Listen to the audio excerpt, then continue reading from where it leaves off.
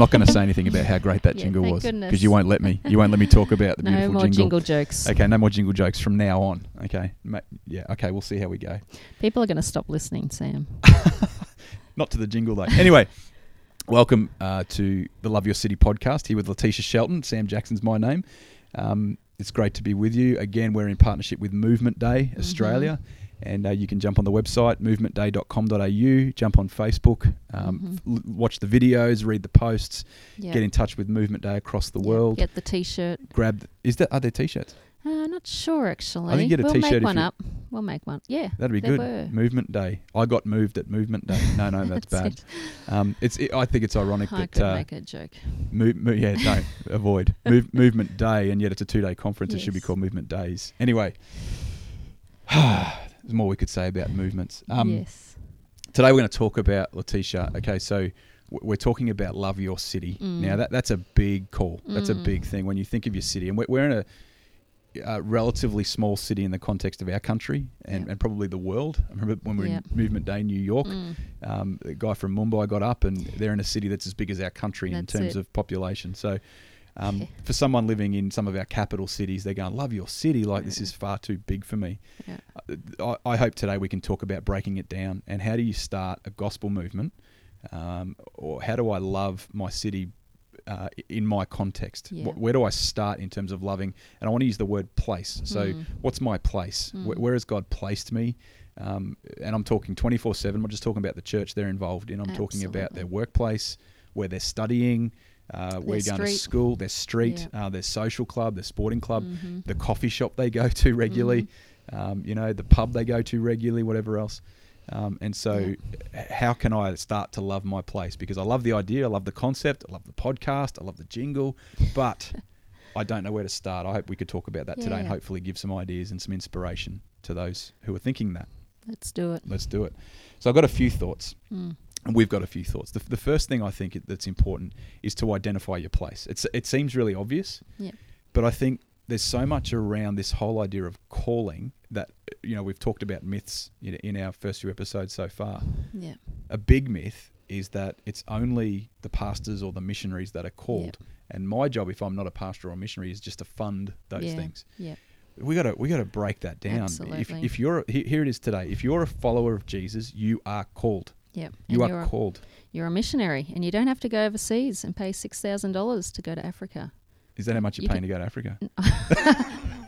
Almost. You can. That's right. It's for free. Yeah, absolutely. And in some context, they actually pay you to go there. Yeah, exactly. If your place is your workplace, they pay you to go there. It doesn't cost you anything. You actually make money from being a missionary. There you go. Yes. You can make a profit from being a missionary. Anyway, we won't go too much more into that.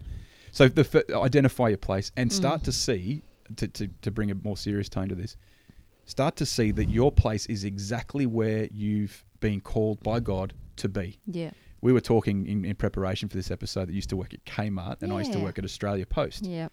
And the truth is, even though you and I, we both said we didn't feel it at the time or think of this at the time, and that's sort of the problem we're identifying, God called you to Kmart and me to Australia Post as much as he called us to serve as CEO of City Women and senior pastor of the Baptist Church here in Toowoomba. Yeah, definitely. And unfortunately I didn't know it back then. And I just did my checkout job and didn't think anymore. Didn't even pray for the place half the time. And let's get to a time now where we start helping people. Like if someone had got alongside yourself or alongside me and said, hey, I know you're at Bible college and that's why you took the job at Australia Post to work night shift, but God's called you there and he has purpose there. He loves those people you work with. He loves Australia Post and he wants to see his kingdom come and your place there for it. Yeah. We've got to empower our people. Absolutely.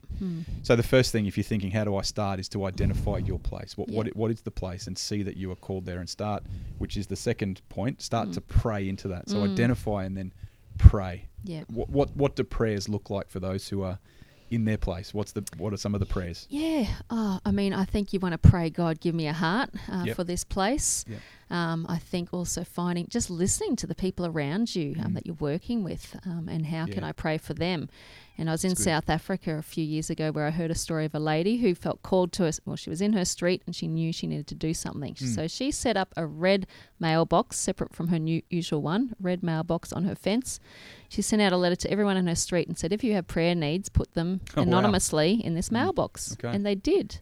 Yeah. And she began to pray and things began to change. That's great. So simple. Yep. And that's identifying her place as a street and then starting to pray. You know, I think when I think back again to Australia Post, I as a job, I hated it. You know, a lot of sickies were chucked. That's an Australian phrase. I'm assuming we might have some international listeners, maybe. I don't know. But, you know, I didn't like working there. And if someone had come along and said, you know, God calls you, well, God's being pretty mean to me at the moment, you know. And I think there'd be some who'd be thinking that. Yeah. You know, I can't, it's just a means to an ends. So I think really strategic prayer you highlighted then is, God, change my heart. Give me a heart for this place. Help me to see that even though I might not like it, and even though I might not be here forever, you've got me here now. And I think a really powerful prayer is, God, what are you doing here? Because God's at work, you know. That's the thing. Like, we think God starts working when we start working. No, God's already working. What are you doing here in the place that you've called me to be? And where do I fit in? What do you want me to do? And just give me eyes to see and ears to hear. And I love what you said. Start listening to the people you're rubbing shoulders with and thinking about how you can pray for them. Yeah. So identify and pray. The next thing that we thought was gather others. You know, it's interesting that if you start to look around and I think people will know the other followers of Jesus that are in their workplace or in their school or in their street or whatever else. You hope it would be obvious, but it not always is. No. And we had a guy in our church who works at a local hospital. Yeah. And he, a few months ago, I was just chatting to him one Sunday and he said, I'd love to start a prayer meeting. Only one or two have been coming. There must be heaps of Christians in this hospital, but just didn't know how to find them. And he was struggling, and I just encouraged him to step up and take leadership and start a Facebook page. Brilliant. Yep. You know. Yep. And Facebook's brilliant that way. But, you know, he started finding out a few more, and then they know a few others. And last night I saw on their Facebook page more have joined, and now there's a group of them joining for prayer each week. Praying for the hospital. Praying for the hospital. Yeah, absolutely. You know, I think when I think about not being able to identify the other Christians in your workplace, I can't help but think it's because of the way we do church. Yeah. And we say, well, that's my church and that's your church and that's where my place of ministry is. Yep. It's not here. I only come here to make money to give to the church. So we don't have anything to do with each other. You're a Pentecostal, I'm a Baptist. So what do we have in common anyway? Yeah, that's it. And you freak me out a bit with the language you use or whatever else. These are the barriers we need to break down as church leaders. Yeah. And even as church people, I mean, you know, maybe we don't want to pray with the Catholics because they're so different, but we've got to gather around Jesus first of all, and not talk about our disagreements. We're here for the hospital and there's sick people and we need to pray for it. Absolutely. And not have theological discussions. And we just got to get bigger than all our little issues. That's great. I love that because it's not just gathering with others just to, you know, hang out. It's gathering with others around the cause of Jesus in that place. So you're gathering around what you have in common rather than coming together to have theological discussions about what you disagree on. Yep. It's not just a typical small group meeting in a workplace. It's we're here because we long to see we love our place and we long to see the kingdom of God impact here. That's really cool. Yeah. You mentioned there another little sub point, the use of social media. I think that's really important. You know, as a place where people can digitally gather. Yep. So getting word out that, you know, this is happening and even as you like at the hospital they gather once a week, you can put out prayer requests through the week and that's it. People in the group and all that sort of thing. That's what they're doing. And I mean, for instance, they started their page, they didn't know how to get more people, so I posted on our Gospel Movement Toowoomba. Yeah. And then people tagged their friends who they know who work at that hospital, and we've just it's awesome. And it's a gospel movement. Yeah. You know, it's this breaking down. You know, we talk about, I love this as a feature of Movement Day as well. For a long time and for many nations, for many Western nations in particular, we talk about let's take our nation for Jesus. We want to win the nations. God, we ask for the nations. You'll never take a nation if you don't break it down to cities, towns and cities. Yep.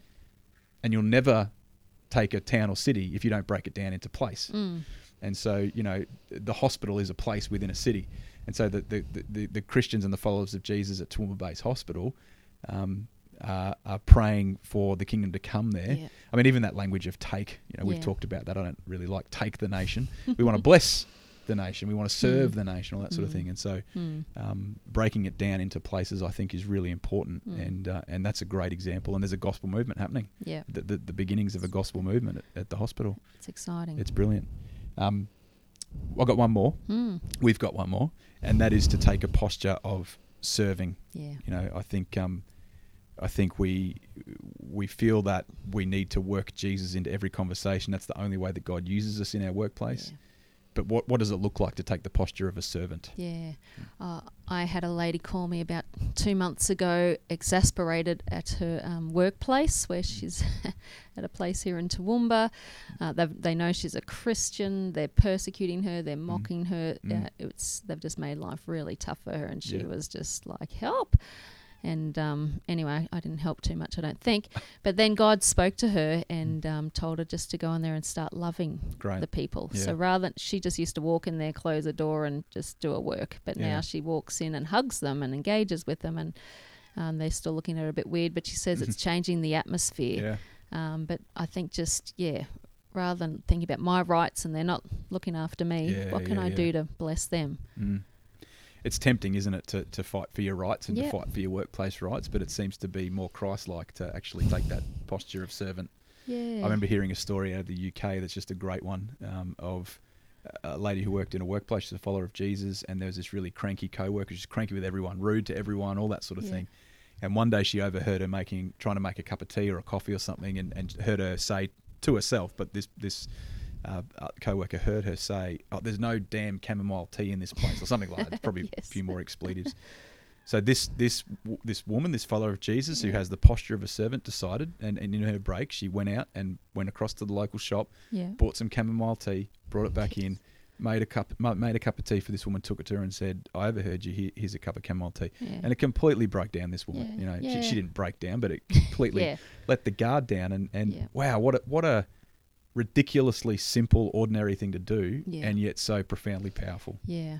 You and I were in a meeting this week where we heard rather a businesswoman of a large business, I was going to say a large businesswoman, which is not large, talk about a Christian in her business who is just always walking around talking about prayer and over-spiritualizing and just how she's kind of grating against everyone. And so this business lady, the owner actually had to take her aside and say, you'd actually be more of a witness if you worked hard. The business lady was saying she's one of the worst workers in the business. So, that's, again, I think that can be a problem. We think we've got to be really spiritual and talk about it, but our work ethic and our serving and our loving our workplace can make way more of a difference. Absolutely. And again, that's the danger of seeing our place as a place to proclaim all the time. You can actually interfere with what you're paid to do there. Yeah, we should be great workers, great employees, working hard to see the business flourish. That's a kingdom idea as well. Definitely. So we've said to identify, to pray, to gather, and to serve. That's a really handy tips for people who are wanting to see a gospel movement start. Really simple things that one person can do. Loving the city. If you're not in government or you're not got influence around the civic tables and everything like that, if you're in a city and you want to start loving your city and breaking it down, loving your place by identifying your place, praying into your place, gathering others in your place, and serving the other people who are in your place. It's a great start. We've got a bit of time left. I wanted to ask you, Letitia, we've referred a few times to City Women. You're the CEO of City Women Toowoomba, and also have been catalytic in seeing City Women movements spark up all over our country.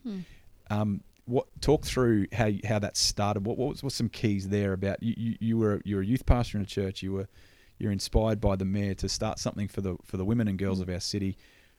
What did you do? What advice can you give by telling the story of how this gospel movement started?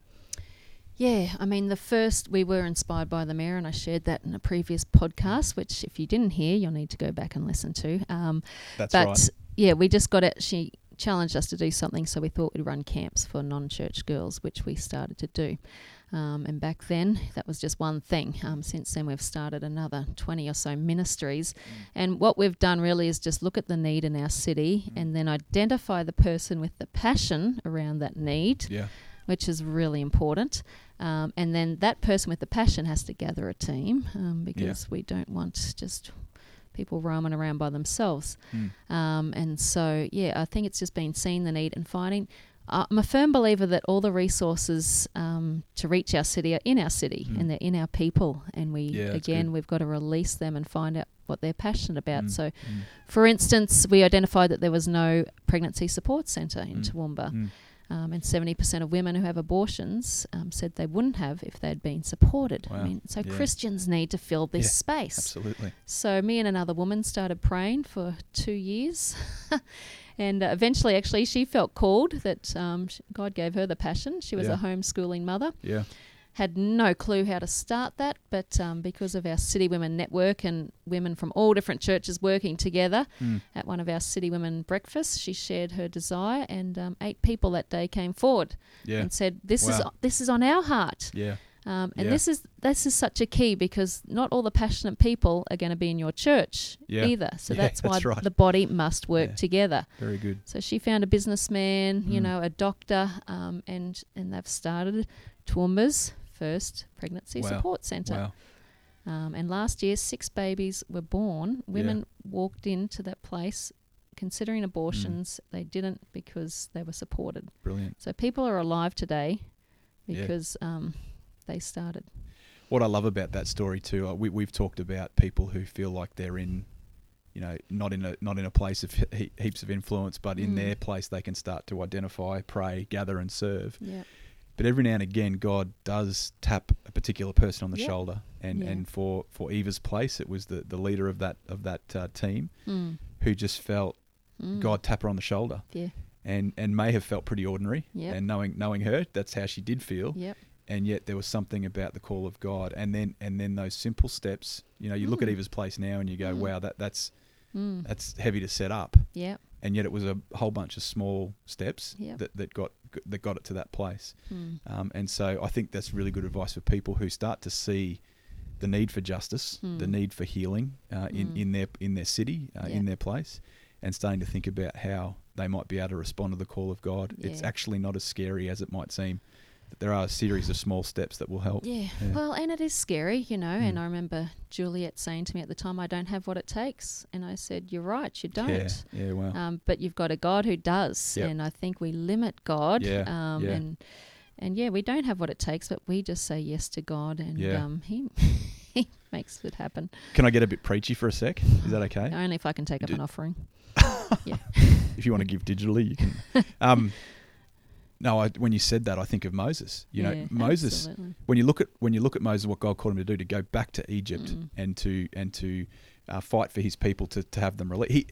He on paper did have what it took because he'd grown up in Pharaoh's palace. Yeah. He was a Hebrew by birth and Hebrew by look and all that sort of thing, and so he was the best guy to do the job. Yeah. And so when he says though, "God, I don't have what it takes," you'd expect that God would say, "Actually, you do. I've prepared you for this." Yeah. But he doesn't say that. God says, "I will be with you." Yeah. That's his promise. It's not, "I've actually prepared you and I've given you everything you need." That's it. He says, "I will be with you." Yeah. And so, if Moses didn't have what it took to do that job, none of us have what it takes, but God's promise to all of us is, "I will be with you." And that, like, we've got all our practical points here, but that one thing I think is huge. Yeah. Whether you're thinking of your place and the what God's calling you to, and as you pray, as you identify, pray, gather and serve, or if you're thinking about an issue of injustice or pain in your city that you want to minister into, you know what? You don't have what it takes. Yeah. But God's promise is, "I will be with you." So do it afraid. Do it afraid. I like that. Very good. Do it afraid. Yep. On that note, we're signing off. Goodbye. Good times. Goodbye.